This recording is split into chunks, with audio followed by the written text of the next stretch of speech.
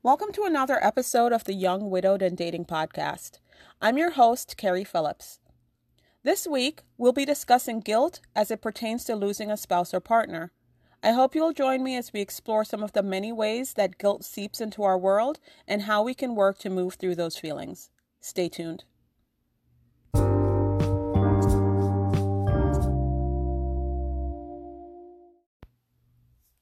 Welcome back. There's so many different aspects of guilt that we deal with once we've become widowed. For a lot of us, the grief often begins when we start second-guessing what we did or did not do as it pertains to our spouse's death. Did we miss the telltale signs of skin cancer? Why didn't we notice his addiction becoming worse? Why didn't we notice the lump in her breast? Why did we allow the motorcycle purchase? I wasn't there when my husband passed away, and for a good long time, I second-guessed the type of wife that I was, one who delayed a flight because of her period. It took a lot of work to put that weight down. It was like a cinder block holding me back from my healing, preventing me from getting through the rawest stages of my grief. I had to realize that I did the very best that I could, and with the knowledge I had at the time.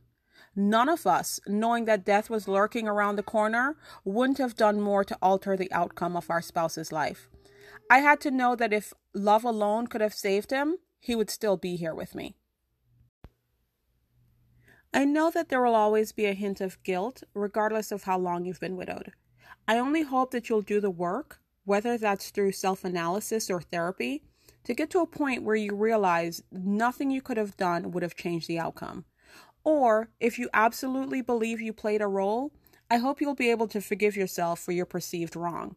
Stay tuned. We'll be right back.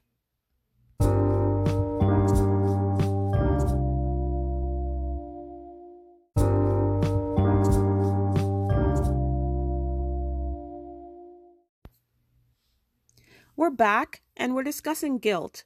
The guilt of losing a spouse, the guilt of moving forward, and even the guilt associated with dating. Another aspect of guilt that widows and widowers deal with is the guilt of continuing to live post-loss. I remember the first time I laughed after my husband died. It was so shocking and such an oxymoron, a happy widow. Once this concept went through my mind, I told myself to stop laughing. My husband wasn't laughing, he was dead. How dare I get to find happiness in something? Whenever happiness would make an appearance in my life, I fought it. I thought I was dishonoring my husband by living and laughing.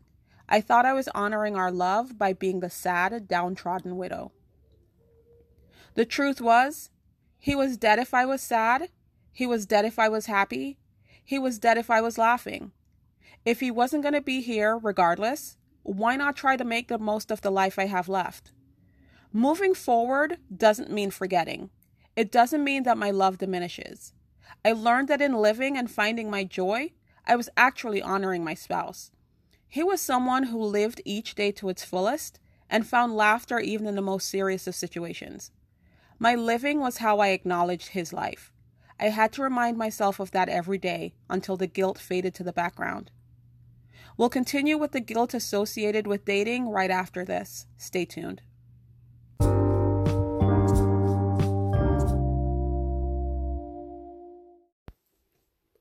Enjoying the podcast?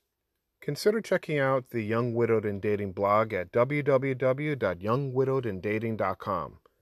Articles range from dealing with in-laws to reopening your heart to love after losing a spouse or partner. Visit www.youngwidowedanddating.com to learn more.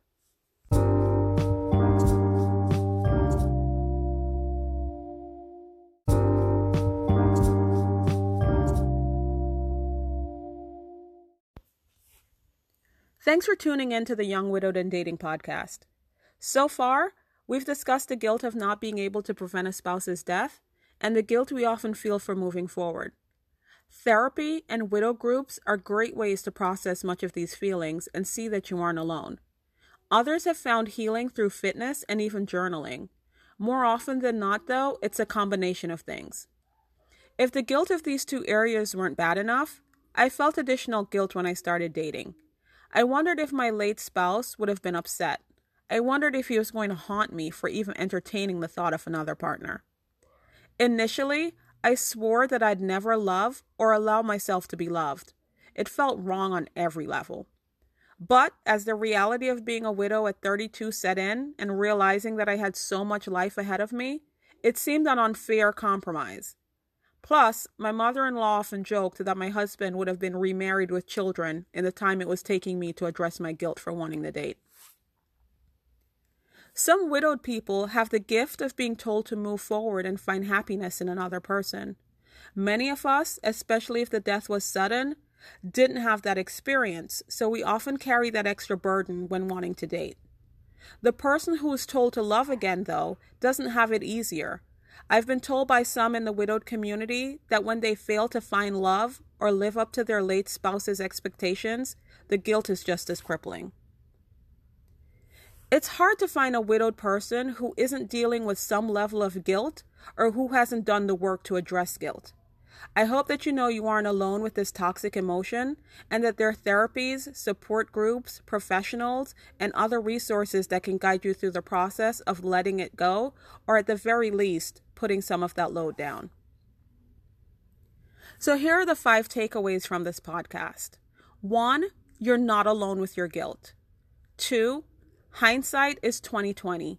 Don't beat yourself up for things you know now but didn't know back then. Number 3, if love alone could have saved your spouse, they'd be right here with you. Don't allow guilt to make you question the depth of that love. 4, you'll miss your spouse if you're curled up on the bathroom floor or learning a new hobby. Nothing takes away the pain of their not being here, but sacrificing what's left of your life doesn't honor your spouse. Number 5, there's help for letting go of the weight of guilt. From professional therapies to self-help courses to fitness, support groups, and more, when you're ready to address how guilt is holding you back, please know that there's help available. I hope you found this episode helpful. If you enjoyed the podcast, please consider sharing it or leaving a positive review. Thanks for listening.